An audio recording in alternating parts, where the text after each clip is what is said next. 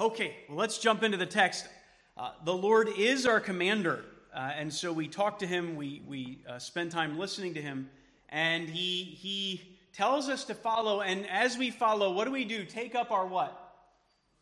Take up our cross and follow.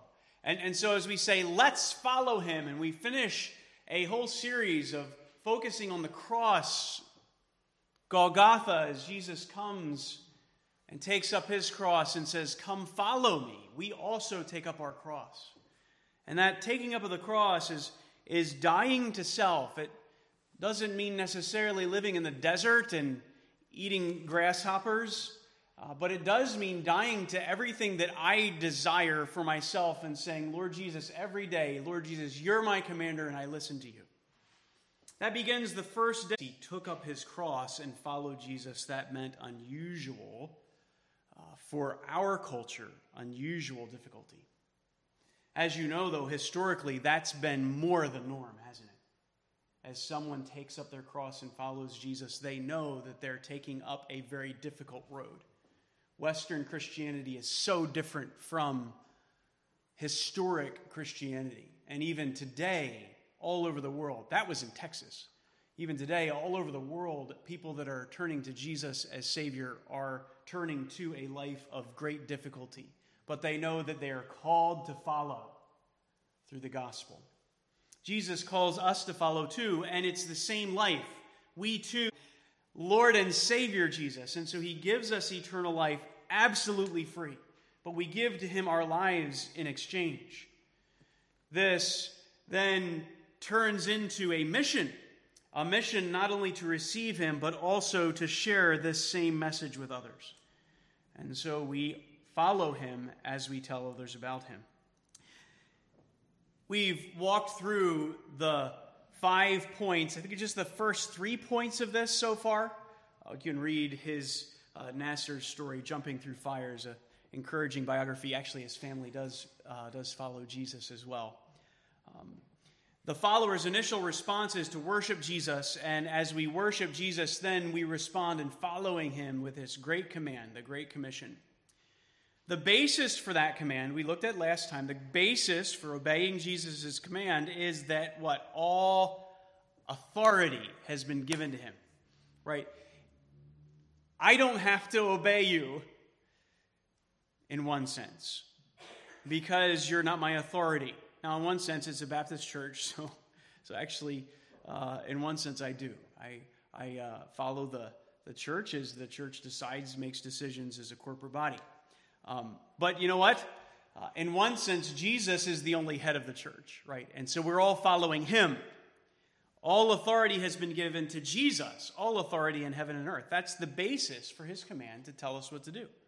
So what are we to do? Well, the movement of the command is going.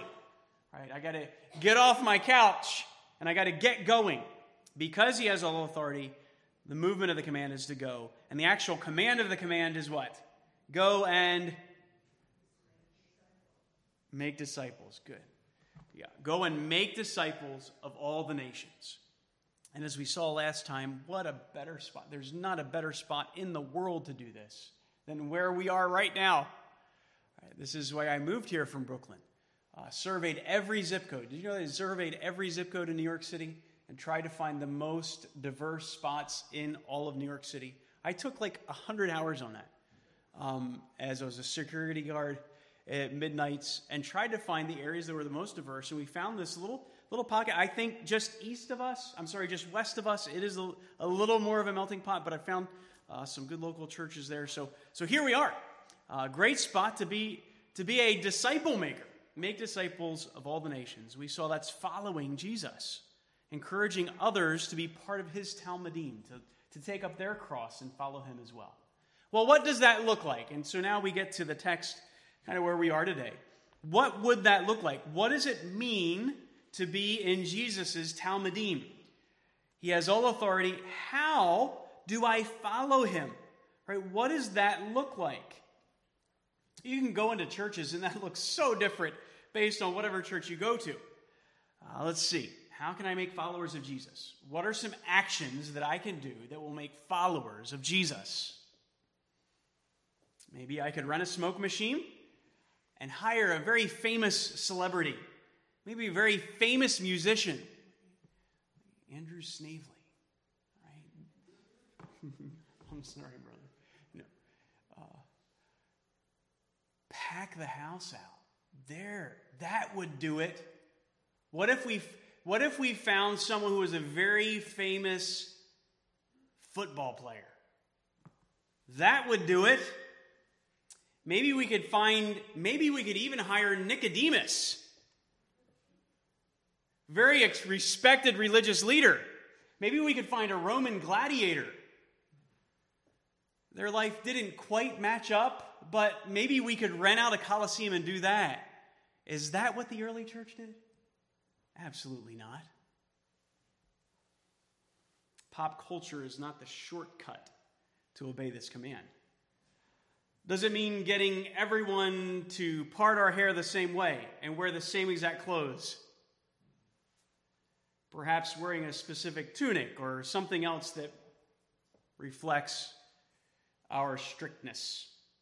No. Controlling religious externals is not the way to make disciples. What activities, what actions would we incorporate in our plan if we were to carry out Jesus' commission? All right, there's two big circles under which all of this has to come. All of this has to fall under two things, two activities, right foot, left foot, of making disciples of the nations, and it's right in your text. Go therefore and make disciples. What are the actions of making disciples? What is it to make disciples? Jesus tells us we don't have to make it up. We don't have to go to church leadership seminars or find, which they could be helpful. All this is helpful, whatever. And hey, you know what? If a famous football player gets saved, we're happy to have him. Baptizing them, first of all, is the first, and then teaching them. So those ing words are really the means, the actions that spell out what it is to make disciples. This first one is baptizing. First action of following Jesus, baptizing. This is what we are to be about. The Greek word is baptizo. I often don't throw out Greek words, but I do throw it out here because for some reason, those who are translating our Bible into English chose not to translate that word. I have no idea why they didn't. They translate every other English word there, and they chose not to translate. Actually, I do know why. Because at that time, they were not, when they were translating this into English, they were not using the word, what the word means, in their baptism practices. So their tradition changed the way they translated. So instead of translating that word, they just said, let's put it into English. Baptizing. Okay? But actually the word means to dip. It means to emerge or submerge. That's actually what the word would mean if they translated it. Go therefore, make disciples of the nations, immersing them in the name of the Father, the Son, and the Holy Spirit. That's what the word means. All right? So, this is the first step. It seems important. It's put right there in the Great Commission. Look at that. I mean, how many more words do you have? And it's the end of Matthew. That's it. So Jesus is repeatedly sharing this in all of his appearances.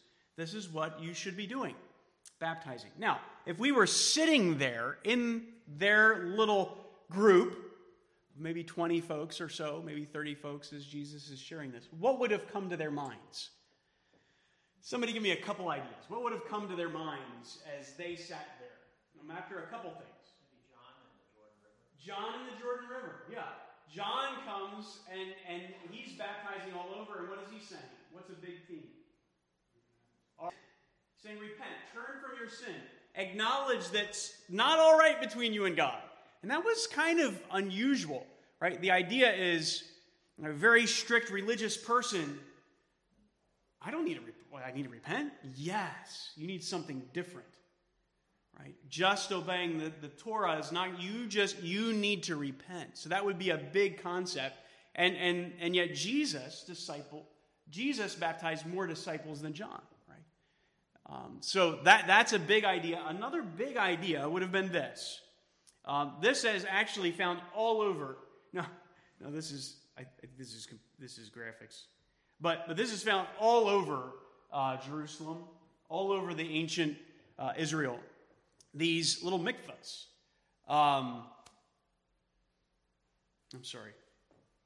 Little ritual dunk tanks that anytime somebody was unclean, they would go and dip themselves. They would dip themselves in this little pool. And actually, wealthy families would have their own. They would have their own spot in which they could dip themselves. And it was a dunk tank that symbolized, I need cleansing. I need cleansing. So this was so common in their culture. It was so common all around the temple you find these. And it's saying, I need cleansing. Then John comes on the scene and he starts baptizing people, saying, you need to be baptized in this way, following him. And he says, now you all follow Jesus. And so this is what this is happening. Everybody starts following this Jesus, following his teaching, this rabbi, being baptized into his name. And so all of them had been dunked in water into Jesus' name, following him, saying, I am no longer going my own way. I take up my cross and I follow him. And so he says, baptize these, right? Make disciples. Well, how do I make people disciples? Well, first step is baptizing them. Baptizing them in the name of what? The Father and the Son and the Holy Spirit. There's this Father, Son, Spirit, the Trinity. Baptizing them into, right, the text is into the name of the Father, the Son, and the Holy Spirit. And so we find another case in your New Testament where the Trinity is just clearly seen here in this foundational formula for baptism. If you're taking notes, you could write down a few of these other ones.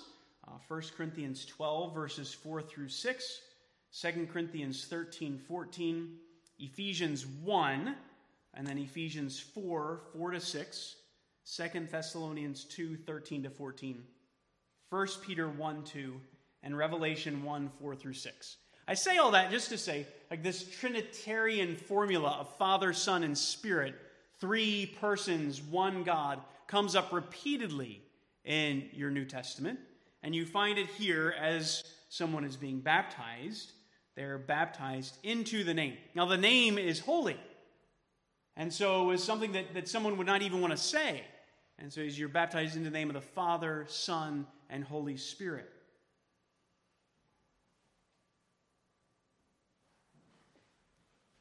What helps me with understanding this phrase is a parallel idea where Jesus says, where 2 or 3 meet, and what does he say?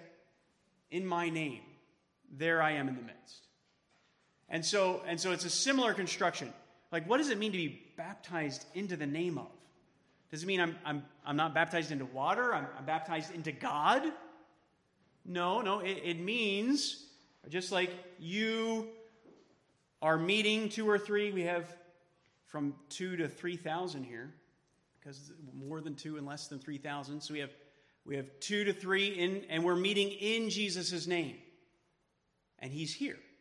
How is it that I'm meeting in his name? We are meeting for his purposes. We're meeting to worship him. So someone who is being baptized into his name, it's really talking about being baptized. Now I'm publicly declaring that my life is placed under the purpose of the Father, the Son, and the Holy Spirit. The purpose of this God who is Father, Son, and Spirit. My life is about him. I'm dying to self and I'm following him. And so there is this picture, even by immersion, buried, I'm dying to self, I'm raised to live for him. Now, as soon as someone professes Jesus as Savior, there is a spiritual sense in which they have done this. They have placed themselves into the body of Christ. But Jesus says, go beyond that. I want you to publicly portray that through this baptism. All right, and so this is what our church does. Right? We just, for any of you who have trusted in Jesus as Savior, and maybe you've done that the last week, or maybe the last year, or maybe the last 5 years, Jesus is commanding you, tell everybody, have a party, Tell everybody, you know what? I am not clean in myself, and I needed someone else to cleanse me, and I am now following Father, Son, and Holy Spirit. All right, and so you go there. We go into water. We could do it if you guys want. We could do it in the Hudson, not the Hudson. Well, the Manhattan Beach. I'd love to do that. Or we'd usually just do it at a church, but this is almost big enough to do it here. You just fill this up with water. We'd probably get in trouble though. But this is important, right? Let's follow him in this way. So remember a young man, a young Jewish man. You guys remember Jesus? He actually converted to Orthodox Judaism. And as he converted to an Orthodox Judaism in Kew Gardens, he was baptized. Same idea. There was this identification with Judaism that was symbolized with water immersion. But he said they often did that. Often they would just get up as they're studying Torah, let's go and baptize ourselves. And so that's the same culture even to this day. You all know Doug Pyle. He started meeting with Jesus and gave to him this book of prophecies about how Jesus is Messiah. And Jesus believed in Jesus as his Savior. And then he was baptized at our church. So it's not the dunking underwater. That's not it. The issue is, who are you following now? Who are you dead to and who are you following now? Who are you trusting in as Savior? All right, water, like whatever. The issue is, whose are you now? Well, Christ is my commander, so I'm baptized in the name of Father, Son, and Spirit, and I'm following him. One of the ladies in the church just recently shared to me that she received Christ here at Grace, even though she had been baptized as a child. And so, but you know what? I actually professed Christ here at church, so she's ready to get baptized. We may need to do this in June. I welcome as many of you. If you've never been baptized in water into the name of the Father, Son, and Holy Spirit, please talk to me, and we'll walk through a few more details in this. But this is personal, confessional. I am trusting, I'm confessing Jesus is Lord, and I'm ready to tell everybody about it. It doesn't mean you're going to be perfect. It just means you're ready to make that commitment to follow him. And this is the first step. You can't get to page 2 until you finish page 1. And so this is action 1. All of us should have this in our history. I profess Jesus as my Savior, yes, individually, as I was on my knees or after the service during the prayer, but I made a public profession of it publicly to everybody to let them know what was happening to me inside. But you know what? After that, I started reading theology with Jesus on a weekly basis. We went through Grudem's systematic theology. Because that's the first step is not enough. We move from that to what? To teaching. It goes beyond. All right, we don't leave these folks alone who profess faith in Jesus, baptizing them in the name of the Father, the Son, and the Holy Spirit. And then the second big one is teaching them to observe all that I commanded you. So what should the church be all about? What should my life be all about? Following Jesus, absolutely. Take up your cross and follow him. Let's follow him. What does that look like? I'm making disciples, right? Not of me, of Jesus. Not of a denomination, of Jesus. We're all following. It doesn't matter what you call yourself, except a follower of Christ. I'm obeying his word. Okay? I'm following him, the waters of baptism, Matthew 28:19. But also, I am encouraging folks to listen to what he says. Verse 20, I'm teaching them. And so often the Bible uses so many different words for kind of the public, private instruction. And so there's exhorting, there's coming alongside and encouraging. But one very, very common one is this teaching. I'm teaching. I'm passing along information. Right now in that again, in that culture, that may be walking along the way, teaching along the way. That might be in Sunday school class. That might be my small group. That might be my children. That might be the fellows. That's why we have fellowship meals. All of these things, we get together and we teach each other. We speak the truth in love to one another. It's not necessarily even that I never knew that. I need someone else telling me these truths all the time, because my flesh is going to tell me lies. I'm going to tell me lies. The world's going to tell me lies. Satan's going to tell me lies. I need you. I do. I need you to teach me. I need you to teach me every week. Social media, with texts, with emails. Tim, I just saw this in Scripture. This is for all of us to do for one another. And so we're to be teaching him. Now, this is where it gets difficult. Teaching them what? To observe, to obey, and then also teaching them to observe what? All. Wow. We get another one of the alls. You remember all the alls? All authority has been given. Go therefore make disciples of all the nations, baptizing them in the name of the Father, the Son, and the Holy Spirit, teaching them to observe all that I have commanded you. And I'm with you always. And so there's this all aspect to this. How do we know what Jesus has taught? All right, Jesus is saying this. He wants you, this is you, own this. Right? I realize it's our church as well, but this is a group of individuals who've come into this room, but all of us should own this for ourselves from our commander. How am I to know what Jesus has taught me so that I can teach my children, or so that I can teach my friends, or so that I can encourage them in this way? How do we know what this is? Do I need to be just searching for truth out there that Jesus may have said? Is this from dreams? Maybe God speaks to me in a dream and that's what I should say? Maybe a vision. Jesus speaks to me in a vision and that's what I should say? Well, if that's what you're looking for, then you kind of can fit in the category of Joseph Smith too. Because Joseph Smith saw some visions. And he made Mormon theology.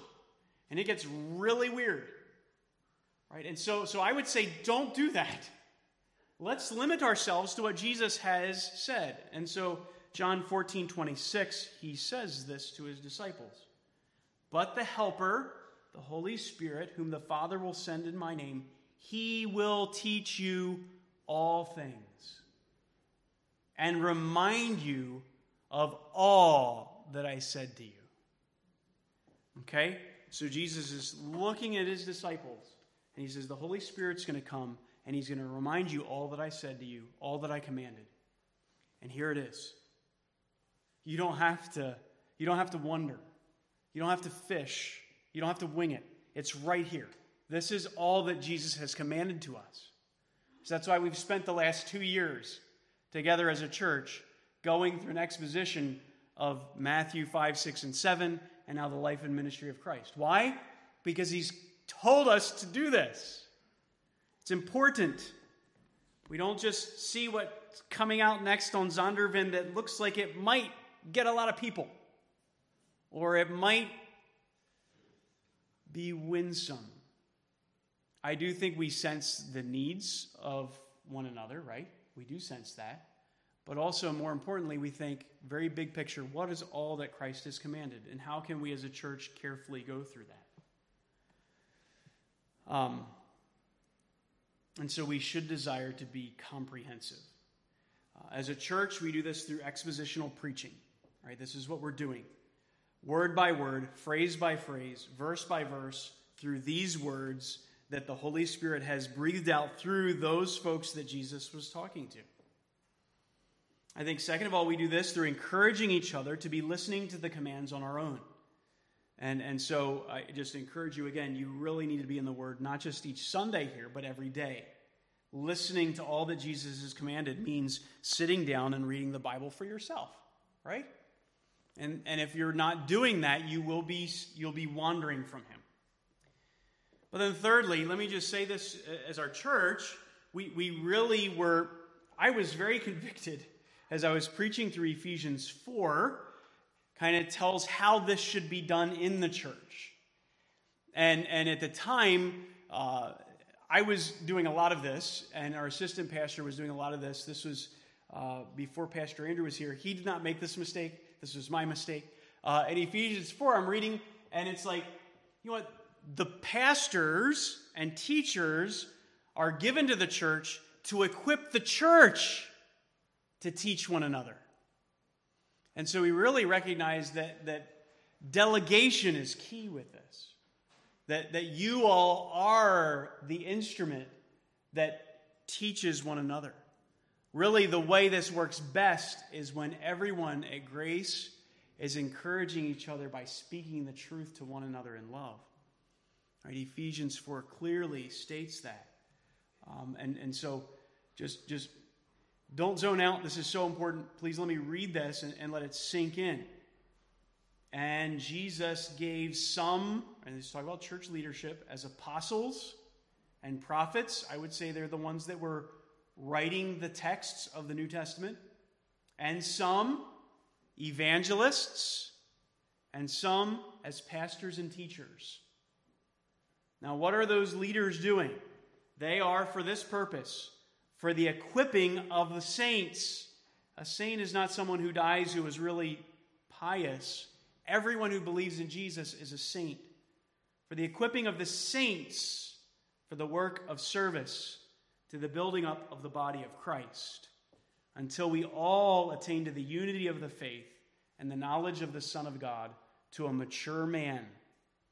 And so we are all building each other up, as verse 15 says, speaking the truth in love, as you share the truth with your friend here at Grace, you share the gospel, they grow a little bit more like Jesus.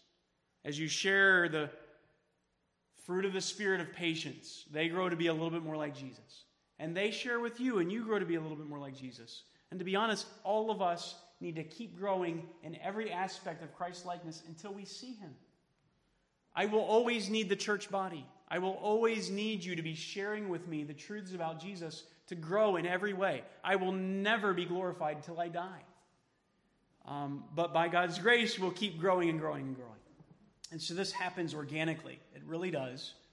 But Ephesians 4 says the pastors are to be organizing this, motivating it, talking about it. And so every year I preach on this. Now it came up in this series, and it's kind of right at a time where we're finishing our current series on Christology, and we're beginning another one. We'll finish Christology in May. We have 3 more sessions on that, and then we'll begin a new one on 1 John. This is what this is, okay?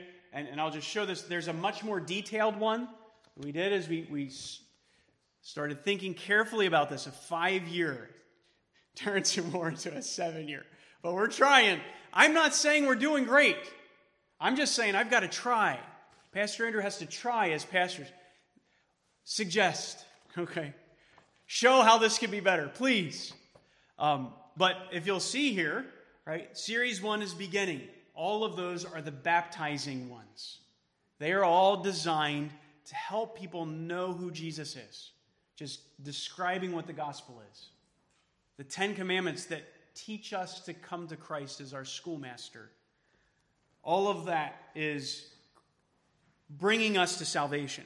Then when we're baptized, we get this new believers one. Welcome to the family that summarizes the rest of these. And so as you go out today, you'll see that. We set it up every Sunday to say, look, we're making disciples of the nations, and this is where we're headed with this. Okay? So I realize you could do this on your own with someone at work and never be a part of a church. Okay. But you know what? God continues to teach that he wants us to organize ourselves this way, under one another, and encourage each other this way. And so it is important. So we'll be finishing. Actually, we try to do these 2 together, where one is by teachers in the church, teaching 2 classes, and then the other arm of this is where the church divides up into groups of 3 or 4, and the church does this to one another. And we were trying to do both of those at once, and it was just overwhelming. So right now we're doing the teaching, where we have classes, Phenomenal teachers here at Grace. So thankful for the teachers God has given us. All right, I don't teach that. I love listening to our teachers. And then after this, in June, we'll split up into small groups, and we'll recognize that all of us are to be discipling one another, not just those gifted at teaching.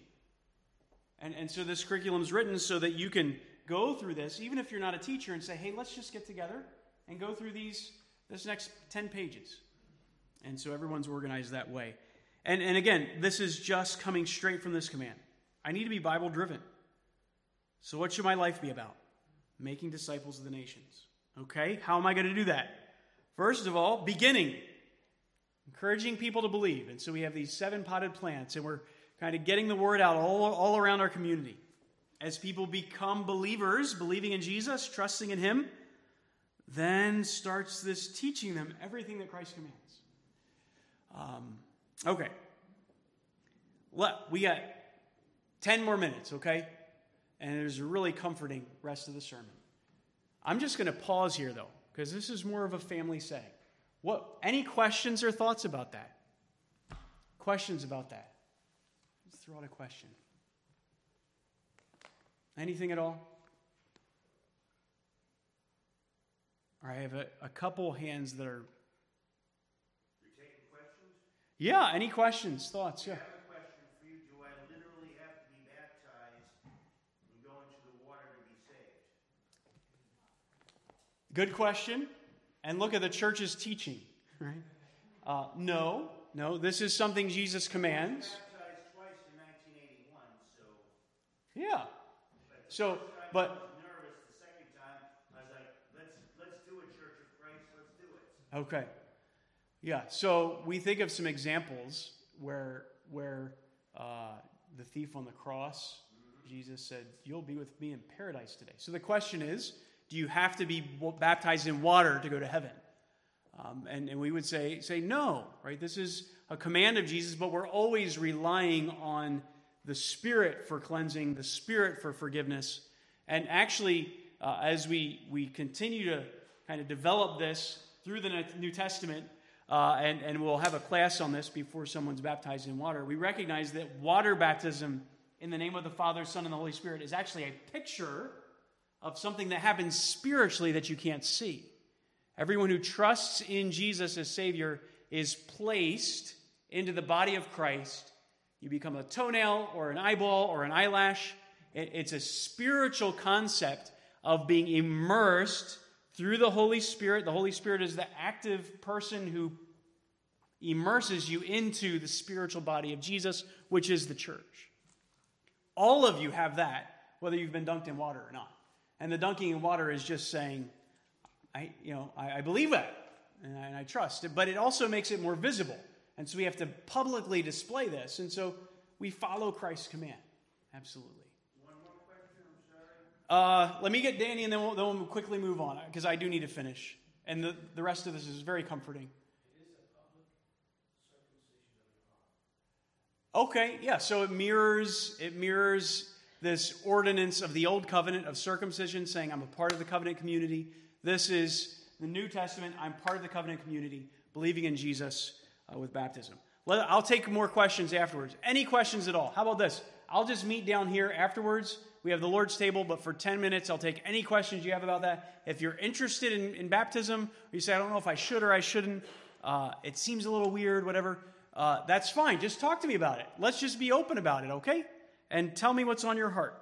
Okay, now, the rest of this commission is so encouraging. So let's jump right into it. This is important. This is what our church is about. But I tell you what, when you look around you at the needs of our community, and you recognize that this is a big part of what would solve all of the problems in our community, as people do submit their heart to Jesus as King and follow His commands to love one another, all of these vices and violence and usurping others' rights, and it all goes away because everybody is bowing to Jesus. And then I look around at the 2 million and I'm just like, how are we going to do this? And honestly, they felt even more Next week is Mother's Day. We'll do something different, but the following week. But Jesus says, listen, you can't do this, so there's this comforting truth accompanying it. I'm going to be with you. Listen, I've got this. And we can't, especially if you're someone who really likes to have everything under control, this can be difficult.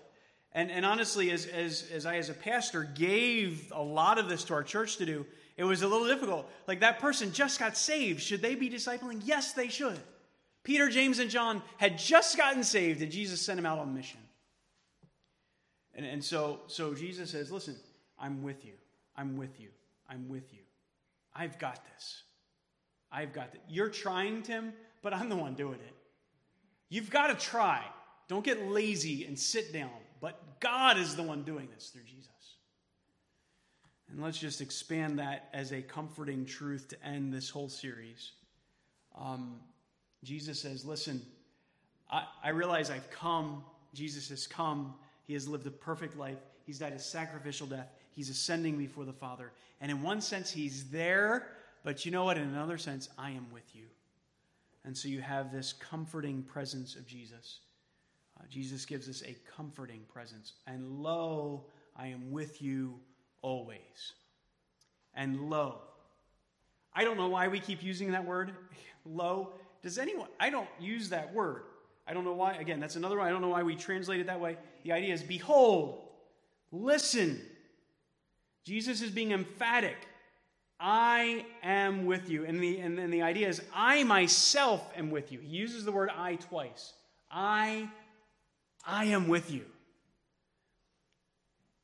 This is totally different from the idea that there's a force out there. Let the force be with you. Or you feel some common energy with something above you. No.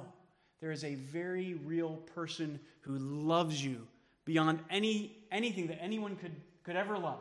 He loves you so much that he died for you. And that person, that very real person who suffered and bled, who cried tears of blood, is with you. Right now, Jesus is with us. I'm speaking this in his presence. That's why this is a fearful thing. But we live all of our lives in his presence. Now, that's convicting, but you know what? He's not saying it in this case to be convicting. He's saying it in this case because I'm there to help you. That's what he's saying. It is his helpful presence. You feel overwhelmed today?